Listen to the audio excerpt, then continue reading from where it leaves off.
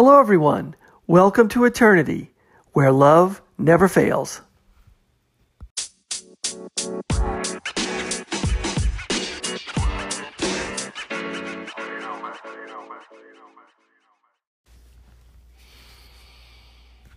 Hello, everyone. Thanks for listening. This is the Eternity Bible Study Podcast, where we walk through the Bible together every weekday, Monday through Friday. We're podcasting from here in the United States and in Zambia, with a goal to share our thoughts and encourage one another as we read God's Word together, verse by verse. My co-host in Zambia, Batali, and I are both listening to Through the Bible podcast and then sharing our thoughts and encouragement with you. From America to Africa and everywhere else, God is in control. As always, our attribution goes to Through the Bible with Dr. J. Vernon McGee. So if you've ever wanted to try to read the Bible every day, we hope you can join us. We're regular people just like you, trying to learn more about God and walk in step with His Holy Spirit. So if you have your Bible, feel free to read along, and if not, no problem. We'll put it all together for you. So let's get started. Today we are going to be continuing our journey through 2 Thessalonians, and we'll be starting and putting in verse 3 in 1 Thessalonians and taking it down through verse 12.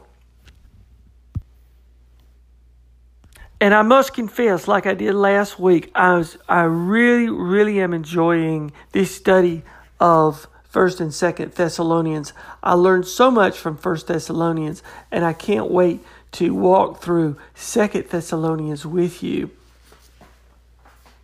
Now remember, this church was a young church. This church was located in Thessalonica, in northern Greece, in the province of Macedonia. Paul was there less than a month, and these people were just on fire for the Word of God. And they were so on fire, probably everybody around there knew it. Because, in fact, when Paul was writing the letter of 1 Thessalonians, he was saying, the word of your faith has spread through all the region, and to the point where wherever we go, I don't even have to say anything, because people are already talking about the gospel message of Jesus Christ. Now, because this church was so on fire, there was probably a ruckus being raised. Of course, the people who don't want to hear the gospel or reject the gospel or are jealous by the gospel, they get upset and then they chase Paul out of town. So Paul has to leave Thessalonica and he has to run down to Corinth, which is in most likely where this letter was written, and which is in southern Greece. That's in the province of Achaia.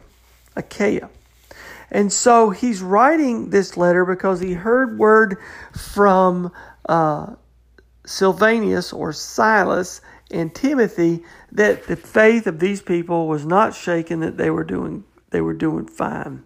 And that's a good thing. But he's having to write these letters to probably address issues, and it's almost like Big Christian Issues 101 or Big Christian Principles 101. I mean, he's laying down for this church. Can you imagine if you only heard 3 sermons at a church, and that's it? You didn't know any more about Christianity than what somebody was able to teach 3 different times. How would you live your Christian life? What would you do? How would you think about who you are in relationship to the Lord? And so these people hadn't heard a lot, but they were putting it into practice. They were already starting, but there were issues that Paul's trying to clear up. He's trying to perfect them in their knowledge of Jesus Christ. And so a lot of this has to do with big Christian themes like faith, love, and hope. Faith comes from hearing the Word of God, and that is producing a work in you. This work of faith, that's you. And faith, the work of faith is what the Word of God does in your heart when you hear it, and it produces faith in the Word of God. And so through that, you have faith in the Lord Jesus and what He did for you too. That produces a change in you. And that faith that you have is a faith towards God, towards the Word of God that you hear. And then this other next big principle is love. And Paul describes it as a labor of love. And that faith produces whatever works that you do, whatever you think and say and do, however you walk, however you live. It is a life that is to be directed as a Christ-like life. That's how you live. That's how you express yourself towards others. It is an expression of love. And that is a reflection of the Christ-like nature that you have from the changes in you from the Word of God that you hear and receive to make you more and more Christ-like. So, McGee points out that faith is an expression that we have towards God from His work of faith in us. And this love is an expression towards others that we have as a result of the Word of God affecting us.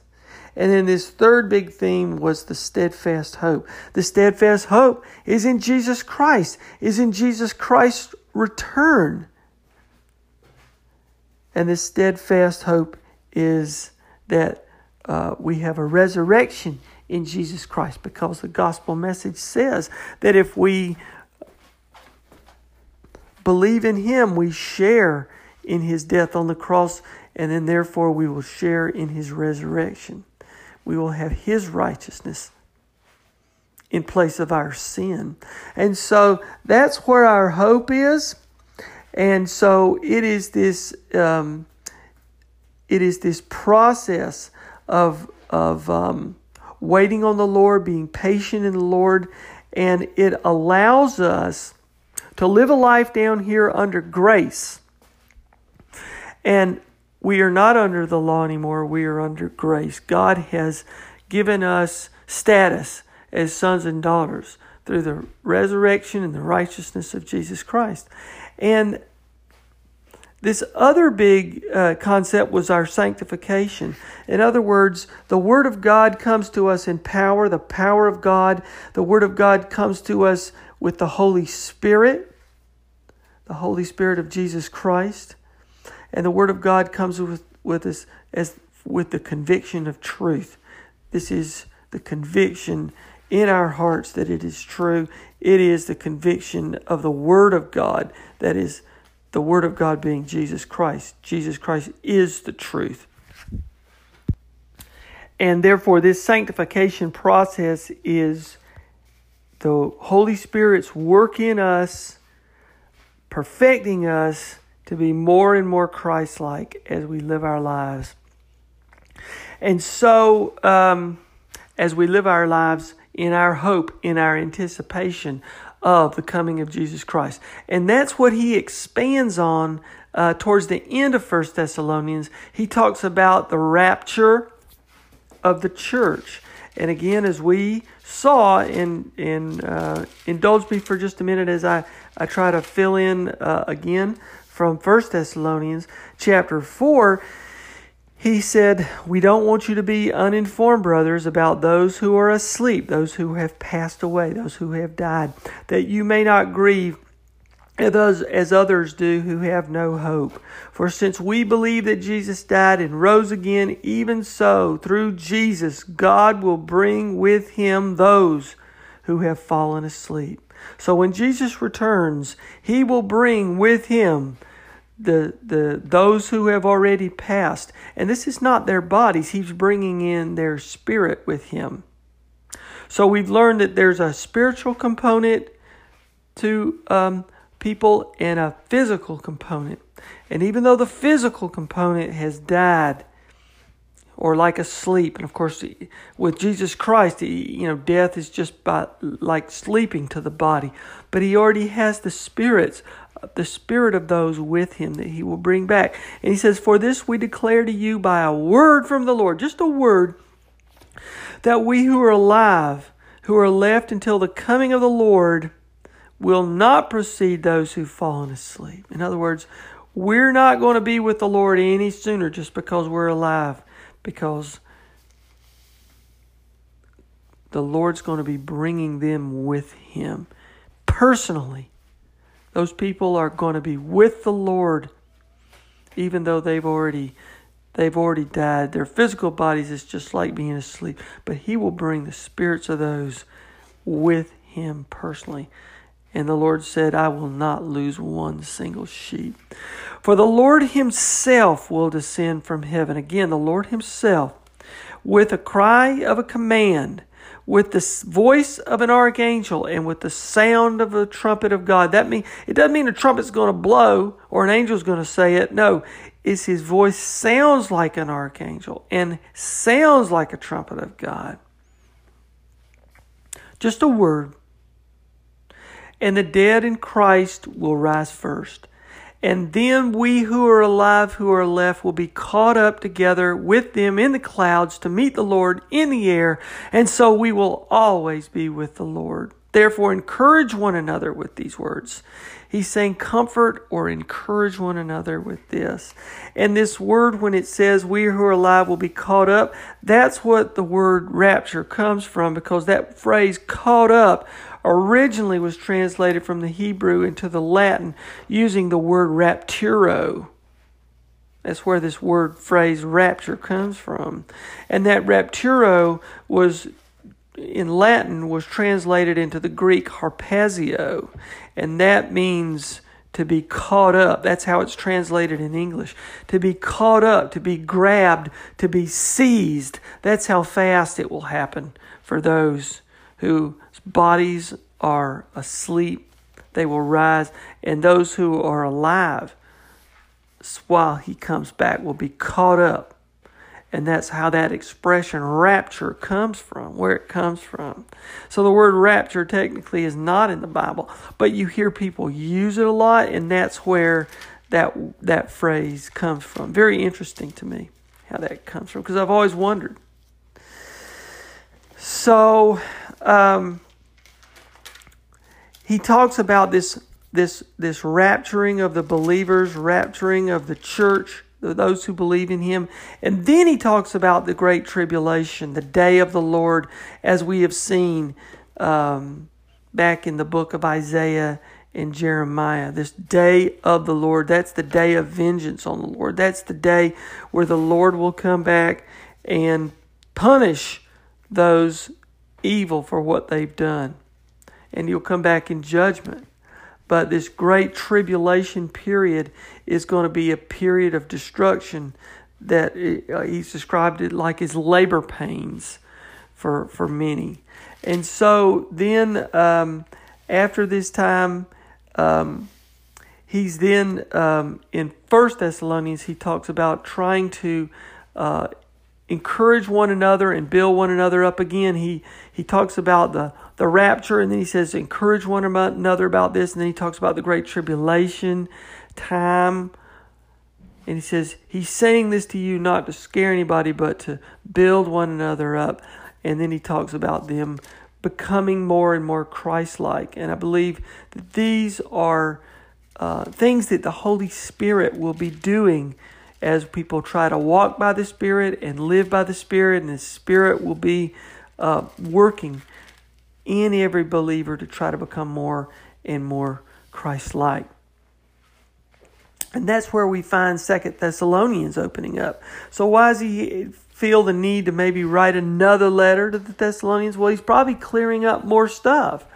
And so we start here talking about the judgment in Christ's coming. So it looks like he's trying to fill in a little bit more information in this letter talking about when Jesus Christ comes back. Because these people might have been freaking out because times were certainly very tough. You know, the Romans were there. The Romans were persecuting Christians. Paul was just run out of town, and their faith was still good. But they're looking around. These people who had only heard the gospel message maybe 3 times from Paul, they'd probably heard it before from other people, but they'd only, gotten formal teaching from Paul 3 times. And they're probably saying, well, maybe, you know what? He's right. Everything he's saying we believe, but times are tough. has the Great Tribulation already come? Has Jesus already come and taken the church already back to heaven with him? Did we miss out? Because we're in the middle of a Great Tribulation, it looks like, And so maybe Jesus has already come back and we've missed him. And they might have been freaking out. And Paul was writing this letter to sort of say, don't freak out. And he was probably saying, look, suffering is a part of life, and believing in Jesus never promises you that the absence of trouble. As a matter of fact, trouble will occur if you take Christ. Because the world rejects Christ. The world has rejected Christ. So if you believe in Christ, the world's going to reject you. Or you might have discipline from a father as he disciplines his children. You may have trouble in your life, but that trouble in your life exists to make you more and more Christ-like, to make you more and more dependent on him.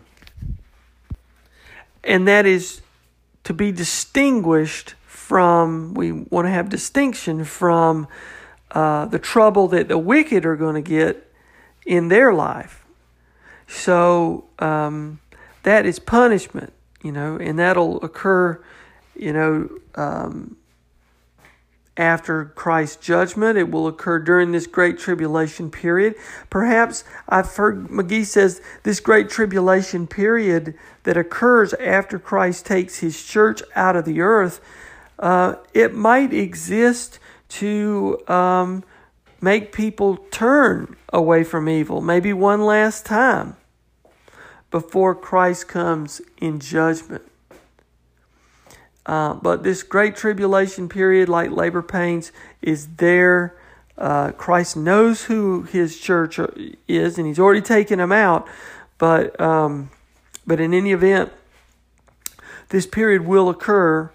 And so I think Paul's writing this letter to explain to them a little bit, and maybe fill in a little bit more information about what this Great Tribulation is and how that distinguishes between the suffering that this Thessalonian church was already going through. So suffering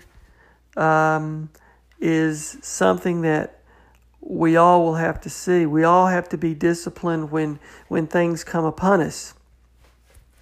And I'll kick off just for a second before we get into this study. It's something that McGee said this morning, that he quoted Psalm 119, verse 71. It said, "It is good for me that I was afflicted, that I might learn your statutes." Wow. Isn't that amazing there? Sometimes we have affliction in our life. Again, God gives us this so that we can become dependent on him, so that we can lean on him even more. And then in 1 Peter chapter 4, verse 12, it said, "Beloved, do not be surprised at the fiery trial when it comes upon you to test you, as though something strange were happening to you. But rejoice insofar as you share Christ's sufferings, that you may also rejoice and be glad when his glory is revealed. And if you are insulted for the name of Christ, you are blessed, because the Spirit of glory and of God rests upon you. But let none of you suffer as a murderer or a thief or an evildoer, as a meddler. Yet if anyone suffers as a Christian, let him not be ashamed, but let him glorify God in that name. For it is time for judgment to begin at the household of God. And if it begins with us, what will be the outcome for those who do not obey the gospel of God? Therefore," down in 19, "let those who suffer according to God's will entrust their souls to a faithful Creator while doing good." So Peter is saying the trials are there to help us be like Christ, or the trials may be there for us because we already are like Christ. But whatever the case, we need to suffer whatever trials this world has to glorify God as Christ glorified God. So with that backdrop, we now will put in at 2 Thessalonians verse 3. Again, we ought to always give thanks to God for you, brothers, as is right, because your faith is growing abundantly, and the love of everyone of you for one another is increasing. So first, he is saying he is continuously praying, always giving thanks to God. That is a window into Paul's prayer life, that he's always praying and that he's always praying for others. Praying is central to Paul's life. You see from this letter, Paul can't get anything done without prayer.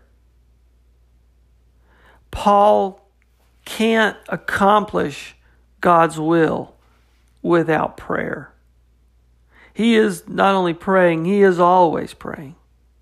He's praying for others.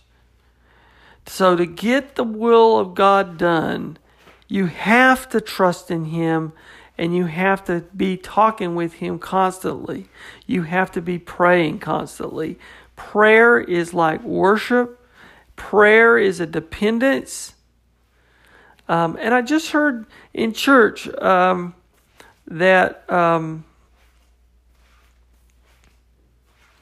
I think it was John Calvin they were quoting, or Martin Luther one. I can't remember which one.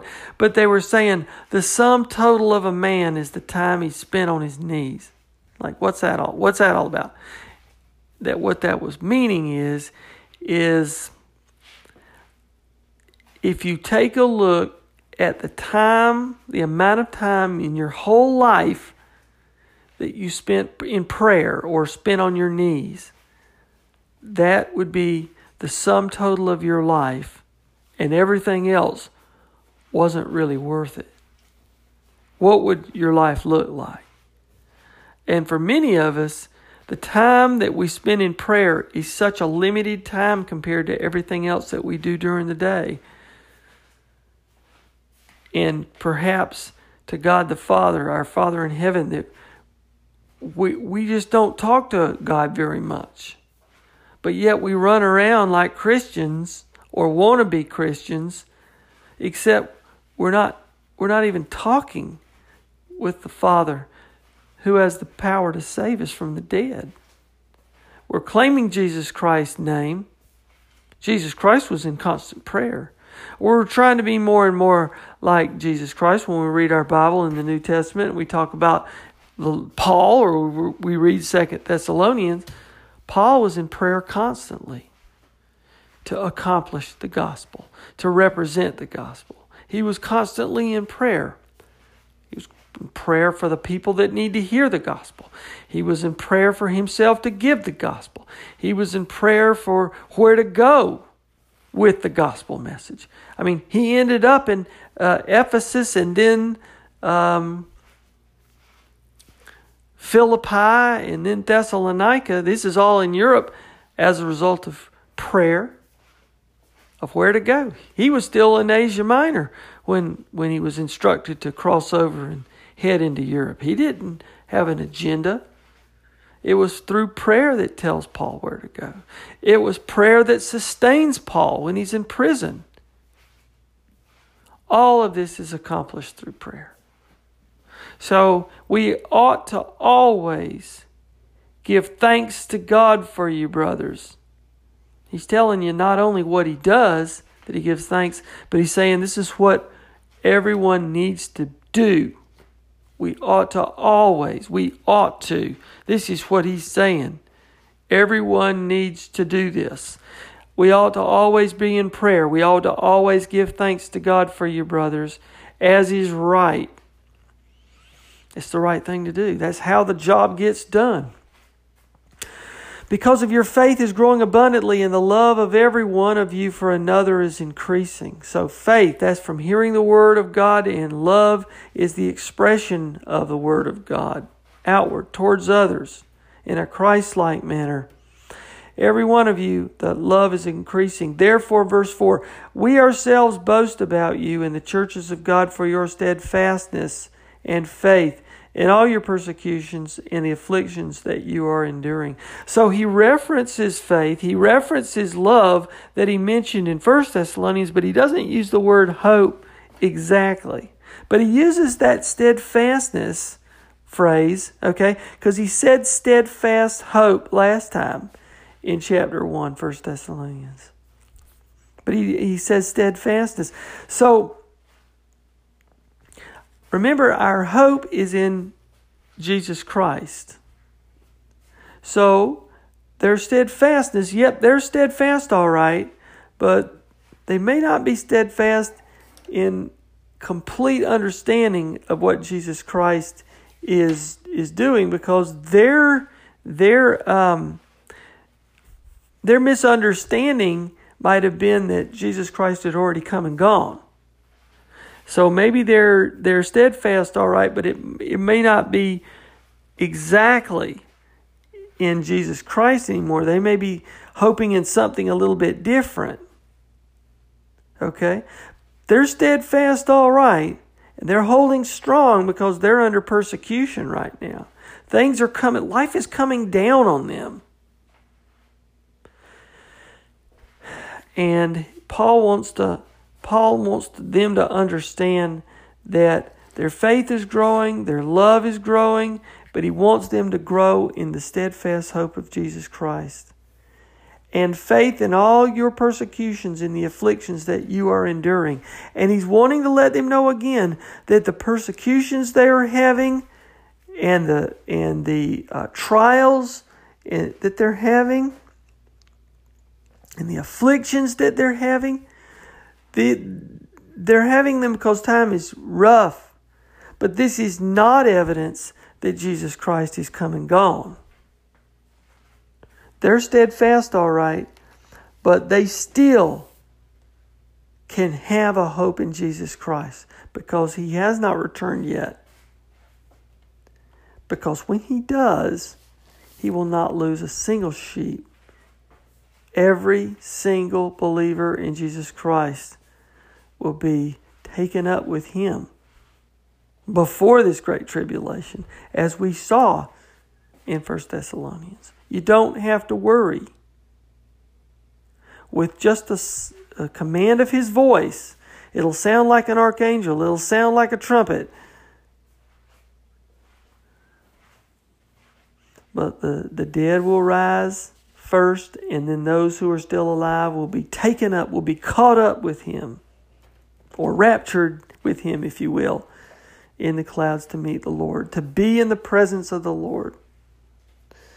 So he's saying, he's trying to reassure them. Which it looks like he's talking now about trials that people have to go through, and he's also trying to fill in about Christ's coming. So let's proceed in verse 5. This is evidence of the righteous judgment of God, that you may be considered worthy of the kingdom of God, for which you are also suffering. Okay? This is evidence that there's a righteous judge going to be coming, because you're suffering right now. And because of this, you're considered worthy of the kingdom of God, that you have to go through these trials. These trials doesn't mean you missed out on the kingdom of God. These trials are evidence to you that God thinks you are worthy of his kingdom, that you have to face trials. Since indeed God considers it just to repay with affliction those who afflict you, and to grant relief to you who are afflicted, as well as to us when the Lord Jesus is revealed from heaven with his mighty angels. Okay, he's saying God thinks it is worthy, that you're worthy when you have to go through these afflictions. And that is evidence to you that God thinks you're worthy when times are tough. Because God's going to repay those who afflict you, and God's going to give you relief for what you have done and had to go through. Verse 8, in flaming fire, inflicting vengeance on those who do not know God and on those who do not obey the gospel of our Lord Jesus. They will suffer the punishment of eternal destruction away from the presence of the Lord and from the glory of His might. So he's saying when that great tribulation period comes, God will definitely inflict the vengeance on those who don't know God. Okay? God's going to be in charge of that tribulation. Not the Roman soldiers, and not the guys who want to beat you up, and not whatever hardship you're going through with whether it's cancer or a broken leg or physical afflictions of a stroke or something like that. That's all hardship that you have to go through. That's all perhaps suffering that you might have to go through. And that's evidence that God is thinking you're worthy of His kingdom. Because if you have the ability to suffer for God's glory, you are doing that to honor God. God is considering you worthy of His kingdom when you have to go through things like that. So God, as McGee's pointing out, there's this distinction between discipline for His children and that walking through trials for the glory of God as Jesus did. That's worthy living for the kingdom, if that comes your way. Or the distinction between punishment of the wicked. The punishment of the wicked is different than the discipline that we go through. And he just finished this letter in 1 Thessalonians in chapter 5, towards the end, how we become more and more Christ-like. To esteem those who are over you, who have a leadership position over you, or be at peace among yourselves, or admonish the idle, or encourage the faint-hearted, or helping the weak, or being patient with all, or seeking to do good, or rejoicing always, praying without ceasing, giving thanks in all circumstances, not quenching the spirit, not despising the word of God or the prophets, testing everything in discernment, holding fast what is good, abstaining from every form of evil, praying for us, greeting all the brothers in Christ, and reading the Word of God to the brothers. Those things that he talked about in 1 Thessalonians chapter 5, those are things that we work on in the Holy Spirit, not quenching the Spirit, but working with the Spirit to become more and more Christ-like. And so there is this distinction between trials and tribulations and discipline that comes from God's children, and that of being punished for wickedness. And so they will suffer the punishment of eternal destruction. This is verse 9. Away from the presence of the Lord and from the glory of His might. So I think he's trying to let them know that what they've been going through is not the absence of the Lord in the period of the Great Tribulation that he was talking about back in 1 Thessalonians. He's wanting to let them know that they're walking worthy of the kingdom of God. Their faith is growing, their love is growing for everyone, and they're steadfast in their faith. But they can still put their hope in the Lord because the Lord has not come. The rapture has not occurred. When He comes on that day, okay, He's telling them the Lord hasn't come yet. Okay? Verse 10, when He comes on that day to be glorified in His saints and to be marveled at among all who have believed, because our testimony to you was believed. So, He's saying again that God is not promising the absence of hardship. God is promising His presence with you as you go through those hardships. And when you live your life worthy, depending on Him, you are worthy of the kingdom of God.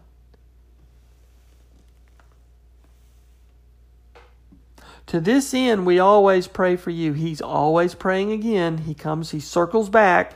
He says, to this end, as a result, we're in constant prayer for you, that our God may make you worthy of His calling, and may fulfill every resolve for good and every work of faith by His power. So again, He's talking about the trials and tribulations that they're going through, and I think He's addressing that head on because they were scared. They were concerned that they've missed out, that they weren't good enough maybe, and that they didn't do something good enough, and that Jesus had already come and gone. And what are they hoping for now? And he's sort of a roundabout way saying, no, you still have hope. And that what you're having to go through now is to be considered worthy of the kingdom of God. He says it twice. He says it in verse 5, then he drops down and says it again in verse 11. He starts out saying we're constantly praying for you in verse 3, and he drops down and says it again in verse 11. To this end, we're always praying for you, that our God may make you worthy of His calling. How?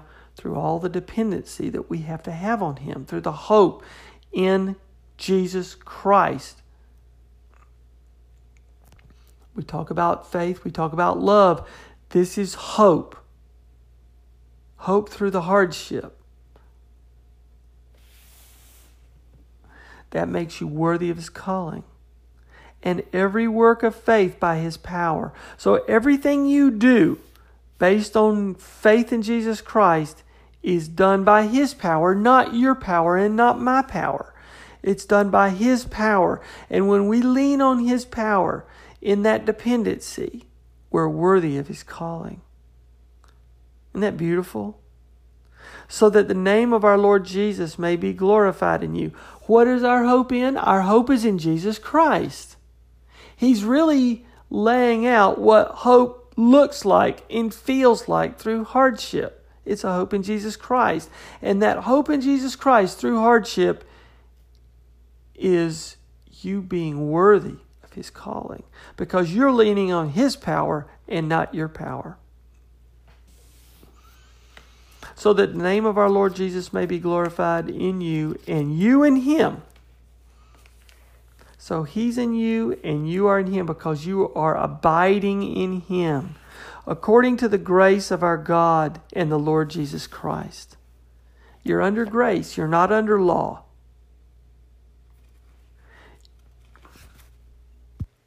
So it's this hope in Jesus Christ. It's this hope in Jesus Christ, no matter what the hardship is.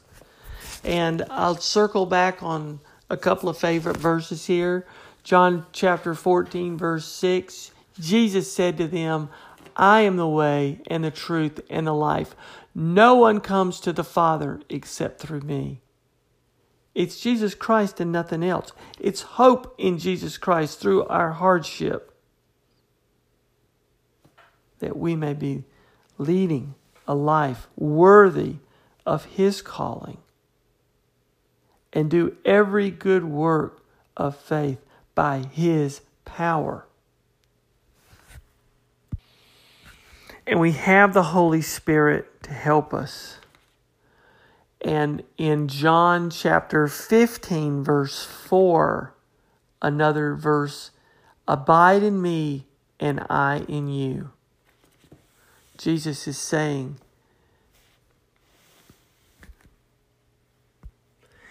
it's His power in you that helps you live.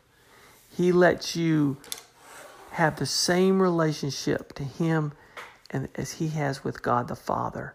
Abide in me and I in you, as the branch cannot bear fruit by itself. We can't do anything by ourselves. We can't go through hardship by ourselves. We can't do the gospel message by ourselves.